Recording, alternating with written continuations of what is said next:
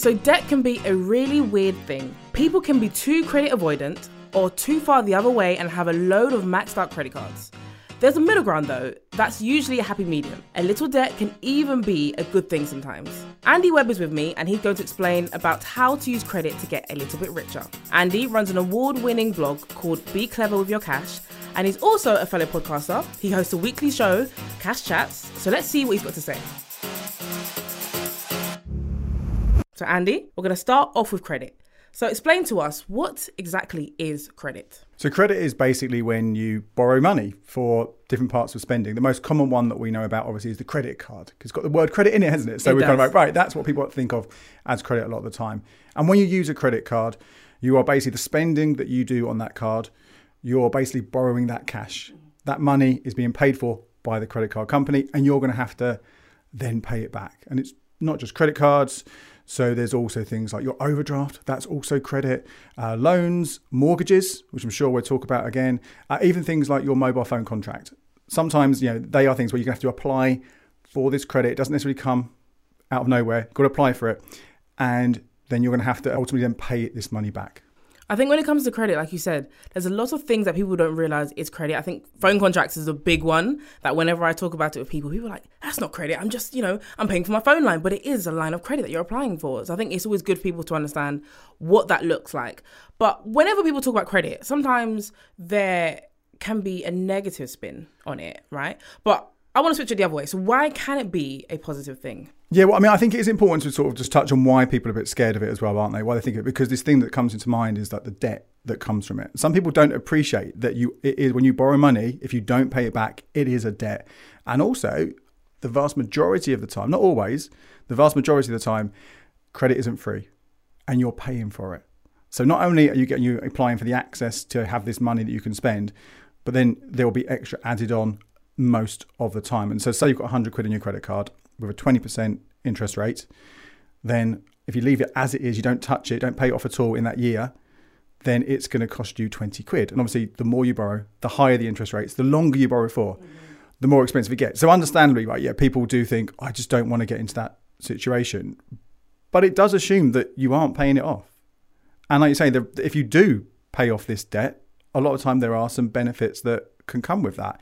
Credit cards, for example, there's a thing called Section 75 of the Consumer Credit Act, and this is a kind of a protection we get if you buy something that costs more than £100 but less than £30,000. And there are like grey areas here, but broadly speaking, if you pay for that with a credit card rather than with a debit card, then if something was to go wrong, the credit card company this is a law, right? They are legally liable to refund you if for some reason you can't get that money back from the people you originally bought it from. So that's a really, really good extra that you only get with credit. Another one may well be little perks like rewards or cashback that you can get when you spend with a credit card. So it might not be a huge amount, maybe like 1% back, maybe less, maybe a little bit more every time you spend. But this is something which, again, as long as you do clear that balance every single month, don't get charged that interest, can earn you a little bit extra cash. So sometimes there are benefits, for using something like a credit card over a debit card. What else? It could be that there's something that you can't normally afford, right? Mortgages. I know you talk about mortgages all the time, right? How many of us can just go out there and buy a house? That's a massive amount, isn't it? That's a hefty amount. Yeah, so you borrow for that one. Okay, yeah, you are going to pay an interest rate on that. You are going to pay more than the original value of the property.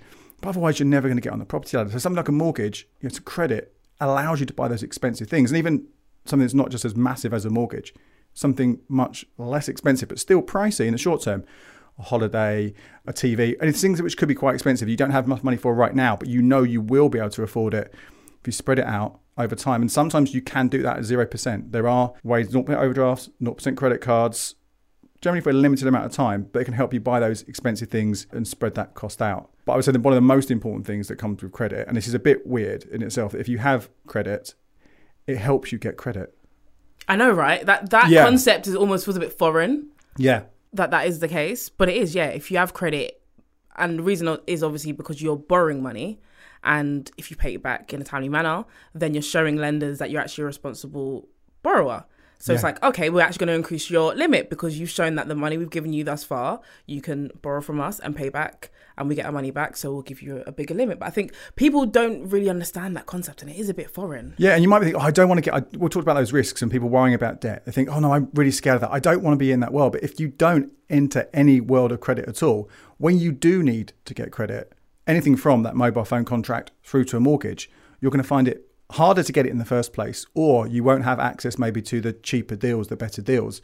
So it is a really weird thing where by having credit, let's say a credit card that you use for your everyday spending, you don't get too carried away but it's everyday spending and you manage it properly, you manage to pay it off, don't get charged the interest, you don't miss any payments, then that ultimately is a good thing and it will help you longer term. It shouldn't be like this, but sadly it is. But I love that breakdown. I feel like even you saying that it gives people the ability to spread the cost of payments. I think, we're going to come into that in a second, but there's a lot of different things out there that allow you to spread the cost. But I think it is a good thing. If you want to buy something, you say, you know what, especially with 0% interest, credit card overdraft, like you mentioned, being able to spread that cost can alleviate some of that pressure that you've got, financial stress, and say, right, I'm going to plan it out for the next 6 months, plan out my finances and pay off this TV, this boiler I had to replace, or whatever it is. And now you've got that kind of like that comfort to fall back on, that comfort cushion. Okay, so we've covered how credit can be a very useful tool, and there's a lot of positives to credit, but let's go to the other side. So what are some of the things that people need to be wary of when it comes to credit? Because, we have the standard tools that we're used to, you have credit cards, we have loans, but then you get to the checkout things and you see other tools there like buy now, pay later, which has made credit a lot more accessible. So what are the things that people should be wary of when it comes to credit? Yeah, I think the big one, and this is which I think a lot of young people get caught out on when we first get access to credit. We don't necessarily understand it. We think it's free money. We don't really understand the consequences of paying it back, don't necessarily understand the interest charges. And then you quickly sort of start racking up this spending and you can't afford to pay off that spending. And then you have to borrow more money to cover the essentials. And meanwhile, this debt's getting more expensive and it can spiral and it can get very problematic. One, in that how you just manage on a day-to-day basis, but two, that knock on for the future and what it means for you later on. Not just in your spending ability, but we talked about credit reports and, you miss a payment or anything like that, and that's going to knock your credit report. So you really, I know it's often easier said than done, but it's about making sure that you just spend within your means. You don't spend more than you can properly afford from your actual earnings or savings. Just because you've got a credit limit of $2,000 doesn't mean you've got $2,000 to spend. You've only got what's in your bank account that can pay off that credit card. So that's one of the really big things to be concerned about there. I would say that there are times, like particularly right now, to buy now, pay later has made it really, really easy for this as well. And people don't necessarily really appreciate the impact that has because it does work a little bit differently. Doesn't necessarily, and this sort of changes and depends on who you borrow from and buy now, pay later, impact your credit score in the short term. But that ability to kind of have, I've got one thing over 3 months, then you add another thing over 3 months, and another thing. It looks like small amounts, but cumulatively they all add together. And that gets a lot as well. So it's about, even if you think you can afford something, just making sure you're keeping track of it as well. Absolutely, I agree with you. I think what I love to always highlight is that no credit is bad. Yeah. Credit is a tool. It's never inherently bad, and that includes buy now, pay later, credit cards, overdrafts. It's often the misuse of that credit, or like you said, not planning, not figuring out how you're going to pay it back is where things can sometimes go wrong. So as you said, it's just figuring out how are you going to do this? Can you afford this? And if not, maybe you should skip buy now, pay later if you haven't figured out how you're going to pay it back. Or maybe you should not spend on that credit card right now if you haven't got a means to pay it back. So I agree with you.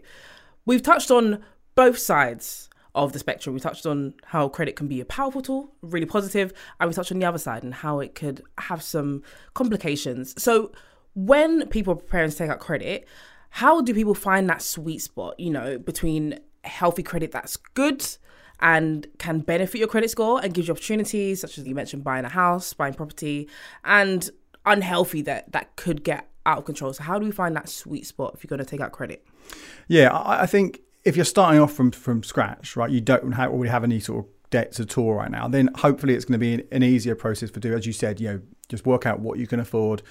I think in terms of like building up your credit report, building up your credit score, just do your everyday spending. It could be something like supermarket shopping or petrol, whatever it is, things that you're going to spend money on anyway, just to demonstrate that you can borrow money and then paying that off completely to avoid any interest charges. It's a great way just to start off with it. And just for that, just making sure there's maybe some money sort of set aside in your normal current accounts, you know, that is there to pay off those things.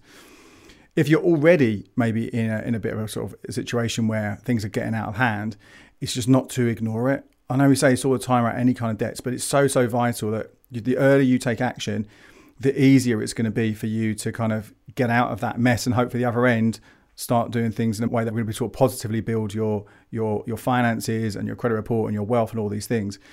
And that is a big part there, is if you are struggling and it's kind of starting to get out of hand, is look at, you know, we said not all credit costs money. Some of it is free.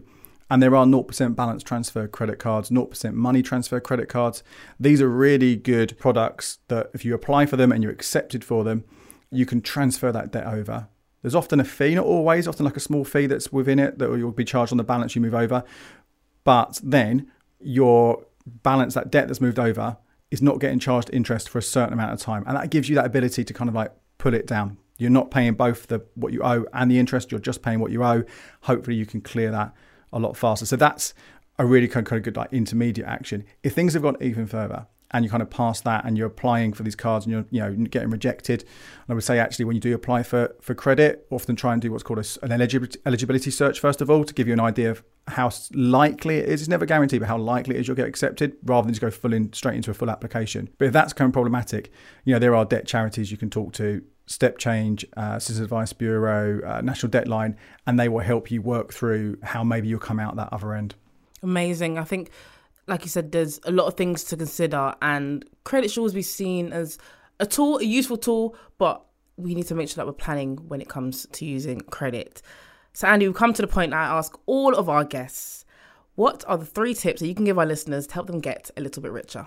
So when it comes to credit, I think the first thing to do is to check your credit report. And you can do this for free. It's not going to cost you any money. There are actually 3 different credit reference agencies, which gets a bit complicated, but check that credit report.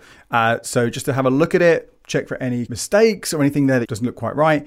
And that's a great thing to do. Then, as we said, I would then get a credit card. I know some people might find that a bit scary, but do that soft search, that eligibility search, see what you can get. Doesn't matter about any fancy features, you just want any old credit card, and you put your normal spending on it and you clear it every single month. That's the second thing that's going to really help you improve that credit score and give you that access to things later on. And finally, I would say what you want to be doing is making sure, and this is so vital, that you do pay it every single month. And there's a little hack for that, very simple one. It's just setting up a direct debit for the full amount. With that. Yep, absolutely. Yeah. It's the best way. If you feel like you're going to forget or you don't want to miss that payment, you set up a direct debit. It's already set up for you. So I agree. Just make sure you've got enough money in the current account to cover it. But but it's and those 3 things, I think they're really going to help you put in a really good position for helping you use credit and get better access to credit in a few years' time. Amazing. Andy, this has been so useful, packed full of gems as always. So thank you so much for coming on and sharing all of that input on this episode. Next time, I want to talk about what it means to share money when you're living with someone. We'll be coming up with ways to manage these conversations and agree what works for you both. In the meantime, don't just share your cash, share this podcast too. Tell a mate, leave a review, and help other people start getting a little bit richer. See you next week.